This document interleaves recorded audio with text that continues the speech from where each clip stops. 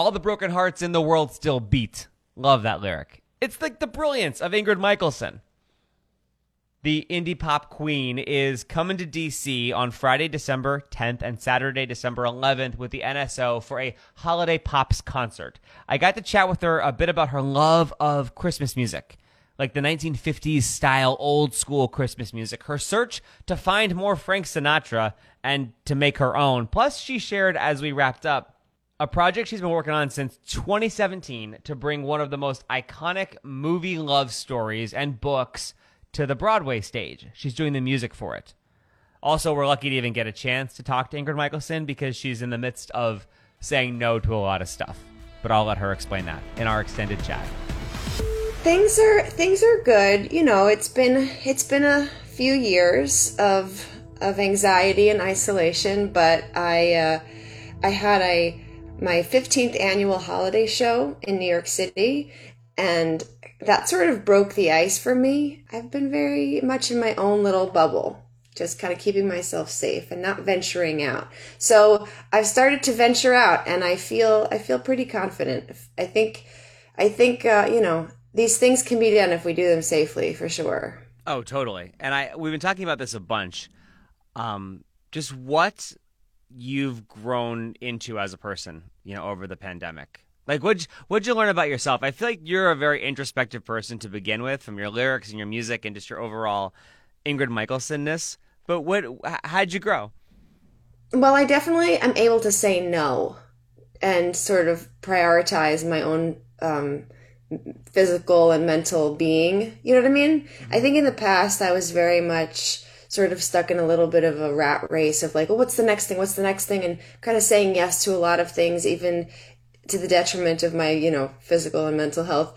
And so I think I've really grown into the concept of, you know, being able to say no to things and to people and being okay with that and not being afraid that they'll be disappointed or they won't like me. And that's not my responsibility. And I think I've always known that, but I've not always acted on that. And that's something that I have really been able to do. So many people are like, oh, I'm in my year of yes, and I'm saying like yes to everything. I love that you have value. and that year of no. Right. And I think that's kind of awesome that you're like, you know what? Actually, I'm going to say no. And I appreciate that, like, you maybe underscore the value of just being like, no, I'm not doing that thing. The year of yes, I think also means yes, I'm going to take care of myself, finally. And in saying yes, I'm going to take care of myself means I have to say no sometimes. I'm like Glennon Doyle right now, everyone. I love the manifestation of, you know, of yes and of positivity and of, you know, bringing good things to you. I do think that really does come with protecting yourself first, and then everything kind of can bloom from there, for sure. When you hear about Ingrid Michaelson and the National Symphony Orchestra, a portion of people I'm sure think, oh, it's all like woodwinds and hoity-toityness, and they think of you as this like indie pop musician who like sings from your life in your journal, and maybe don't know how those things can intersect. Oh, they go together quite well. So I've done a few shows with different symphonies in my past, just kind of one-offs, and a lot of my music really does lend itself really beautifully to orchestral arrangements. You know, strings and horns and brass, like it's amazing. You don't really know until you hear it. You're, oh my gosh, this is like some of these songs, these arrangements. I was like, oh my God, this is so beautiful. Like even like a really like joyful song, I'm just like tearing up because I was like, I can't. This is just so gorgeous. We are going to do a couple that are just me and my two bandmates. So there are going to be a couple that are sort of peppered in there that are just very acoustic. And then my latest record, which is my holiday record, I wanted them to sound like they were plucked right out of the 1950s. So they're very orchestral. Like, for instance, we do a song called Mele Kalikimaka, which is, you know, Mele Kalikimaka is the thing to say. And there's just like amazing sweeping strings in the background and percussion and flutes and it's one thing when we're recording them in the studio, we're sort of going piece by piece. Like you get a quartet in, and then you double the quartet, and then you triple the quartet, and then you bring in the brass guy, and he doubles, triples. You kind of build it that way. I mean, unless you have like, Michael Bublé money, and you can go into Capitol Records, and you can get a whole orchestra and record them live. That's why his albums sound so amazing. Don't we all want Michael Bublé money someday? I mean, come on. Let's manifest that. I'm not going to say no to that. That's for sure. I do not say no to that.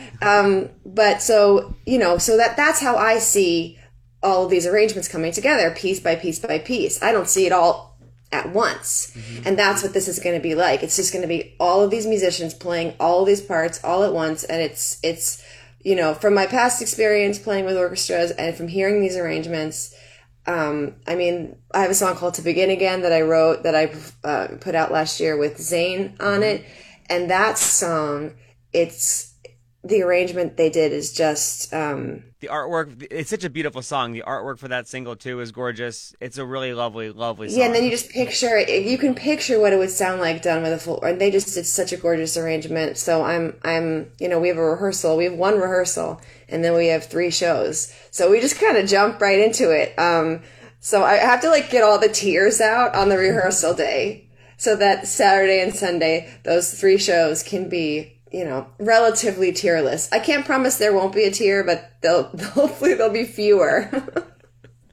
And playing with the National Symphony Orchestra, Marissa Regni is one of the violinists. She's a friend of mine. She played my wedding. She's also like a hoot. Like the NSO members are like fun humans too. So the backstage and the before and the after, it's just a wonderful experience to hang out with them. Oh, I'm so excited. That's going to be so fun. Totally. So let's talk about you. You've done the holiday concert for years and years. It's a holiday show here in D.C. Were you nervous as an artist being like, yeah, I'm going to do my own twist on holiday favorites? Yeah, well, I've been doing this, successfully, whatever that means, probably since 2007. So I didn't put out a holiday record until 2018. Mm-hmm. So it took me a long time. I had a few little singles here and there, but I really, because I love Christmas so much, it's such a thing for me. Mm-hmm. I wanted to do it right, and I really, really wanted the songs to sound like you could put them on a playlist with Nat King Cole and Bing Crosby and Judy Garland, and you wouldn't even hear a difference. It would just seamlessly glide into those, because I think, I can't get enough of those. I want to somebody to go to a vault and unearth all this unheard Frank Sinatra Christmas music, but I can't. You only have what we have. So I was like, well, that's my job. I want to recreate. I want to create some new songs that sound old. And I think we did a really pretty amazing job at that. So that's kind of I don't feel like I'm doing anything new. I'm literally doing something old. And you're almost doing something new by doing something old that doesn't sound new to try to sound old, if that makes sense. There you go.